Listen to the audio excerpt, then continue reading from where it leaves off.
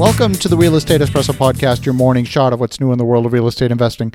I'm your host, Victor Menashe. This is the weekend edition where we interview notable people from the world of real estate investing. Today is no exception. We have a great guest all the way from Baltimore, Maryland. Welcome to the show, Mark Owens. Hey, thank you very much, Victor. I appreciate it. So, Mark, you've been at this game of real estate for a little while now. In fact, I think since 2002. Why don't you give a little bit of your backstory and how you got into this crazy world of real estate investing? Sure. In 2002, I was a Microsoft certified trainer, and I was making really good money. I had put some money in the stock market a few years earlier, and that didn't work out real well. I pulled my money out, and I wanted to find a place where I could invest, where I had a little bit more control over my cash flow and the appreciation that I got. And it seemed like real estate was the natural fit. I didn't grow up in a real estate family or anything like that. And I bought my first rental. It was a 3-unit. I paid $75,000. I think that the total monthly rent at the time was about $1,400. And I immediately got addicted to the cash flow and I just kept buying them. A few years later, I was able to quit my job, but it was really the first one when I sat down at the settlement table and I realized that the cash flow from that property was not only going to pay for the property, but it was also going to pay for a car that I just bought. I just immediately got addicted to it, and it's been a fun ride. I love that. And of course, you went through the market cycle. You went up through the top of the wave and the crest of the wave, and on the way down as well. What was that like? It was exciting. I mean, when I got in, the market was just starting to really heat up, and I didn't know it. I just thought, well, this is just the way real estate is. And towards the end, like maybe the last year, I realized that this is not sustainable. I mean, at that rate, every house in Baltimore City would be worth $1 million. So I just kept focusing on buying good deals. To me, the definition of a good deal is something that cash flows well. I was looking for a 30% cash-on-cash return. If I can find those deals, I don't care, if the market goes up or down. I'm just looking for my cash-on-cash, and it worked. It went great. And then when the market turned and everything, fell apart, that's when I started buying even more. I started buying larger buildings, like 10-unit and up apartment buildings that needed renovation. I was really able to scale my portfolio significantly faster when the market took a dive. Now, you're in a tough market. Baltimore is one that's going through a bit of resurgence in some areas. There's still some large areas that are kind of difficult to invest in. How do you select what areas to invest in? The C neighborhoods, by Baltimore's version of C. I understand that a C neighborhood in San Francisco or Montreal might not be the same as a C neighborhood in Baltimore City, but pretty much working class neighborhoods. They're pretty much recession proof because no matter what happens with the economy, those people are still going to need a place to live. They might not go out and buy a new car. They might not go out and buy a 6-foot television, but they are going to pay their rent. And that was my experience during the last recession. And I'm sure that it'll hold true for the next one.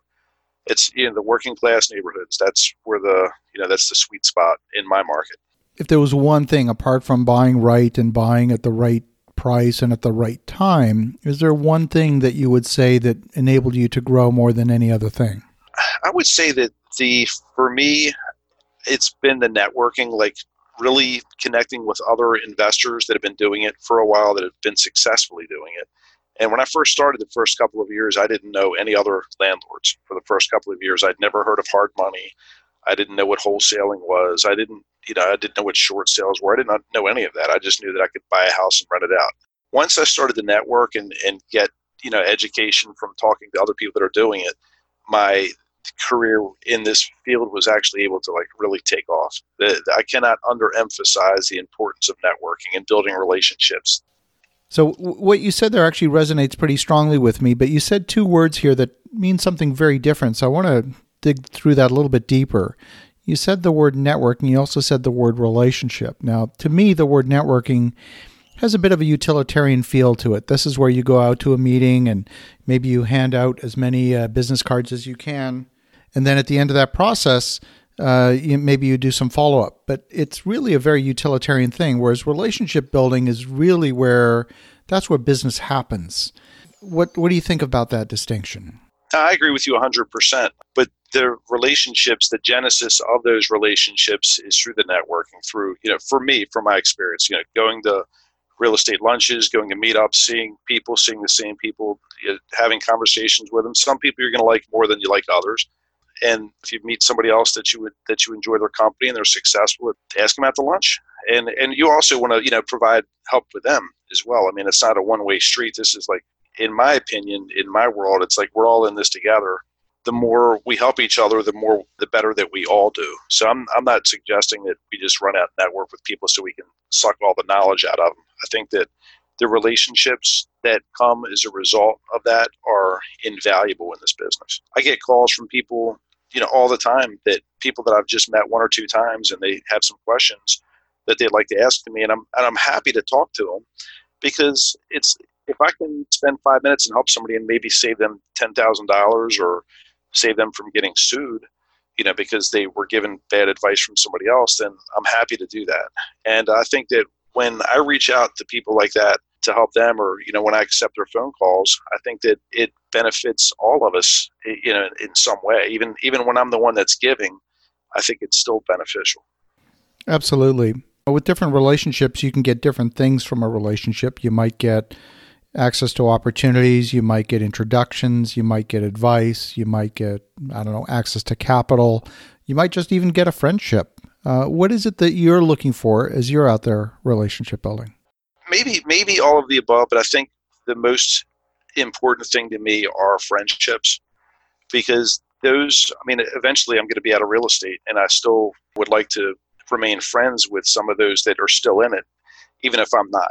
I've met a lot of wonderful, wonderful, hardworking people in this business that I'm really happy that I am friends with them, because I know that in a few years when I decide it's time for me to cash out, I'm still going to be talking to them on the phone and going out to lunch and all that stuff. So I think the friendship part, for me personally, on a personal basis, is the most valuable part. That's terrific. Now, let's talk a little bit about the Baltimore market. I know that Baltimore, like I said, is a city in transition. There's been a lot of redevelopment in the waterfront area, and some areas are up and coming and some areas not so much. How do you decide what neighborhoods to stay away from? I grew up in Baltimore, in the Baltimore area, so I'm very familiar with the city. I would say that if I don't feel comfortable walking down the street, I don't want to buy in that area. If I pull up and I park and I don't feel comfortable, because there's, maybe guys selling drugs, 100 feet away or whatever, it's like, I'm out of there. I'm not going to buy there. I think that's a pretty good rule for most people. That's what I follow. And when you decide to purchase a property, how do you decide how big a property? You talked about buying bigger apartment buildings at this point.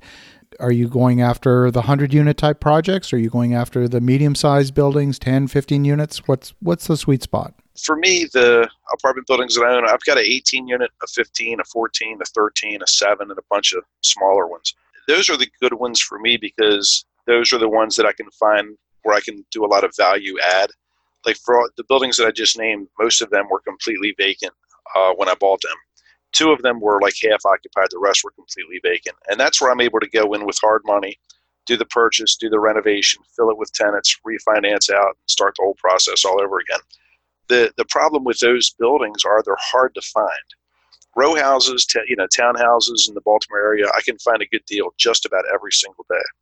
I wouldn't recommend somebody just waiting for the big value add, apartment buildings to come up, because you could be waiting a long time. You're going to miss a lot of really good deals in the process. So I'll look at anything. I'm not a big fan of commercial.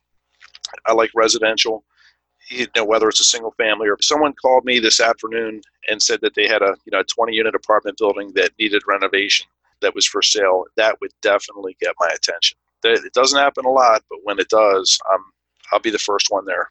That's very similar. We're invested very heavily in the Philadelphia market, and there's a lot of parallels between Philly and Baltimore. It's a very affluent city in some ways, and it's also a very poor city in others. And so you have a lot of those contrasts. And we've been very successful by buying right on those boundaries between areas that have been really up-and-coming areas and ones that were still areas in transition. Mm-hmm. And so we've done extremely well in the Philly market with projects that are very similar size to what you're describing. Yeah, Philadelphia is also a great market. I lived for a little while up in a small town right outside of Philly, and that is a great city. It really is. So I'm sure you'll do well there. If you buy right, you're going to do well. It's very similar to Baltimore economically. The rents are similar. The average pay for blue-collar employees is very similar. That's a lot of working-class neighborhoods. I think that Baltimore and Philly are certainly very similar. It's just Philly's much larger, but they're very similar. I love it. If folks want to learn more and they want to get in touch, what's the best way? Probably my website, markowens.com, or I run a Facebook group for people that invest in my area. It's called Maryland Investors Network. And then I also have a Facebook group for myself. It's called Mark Owens, REI. So those are probably the three best places. This has been awesome. Thank you, Mark, for connecting. And for the listeners at home, definitely reach out to Mark at markowens.com. And in the meantime, have an awesome rest of your weekend.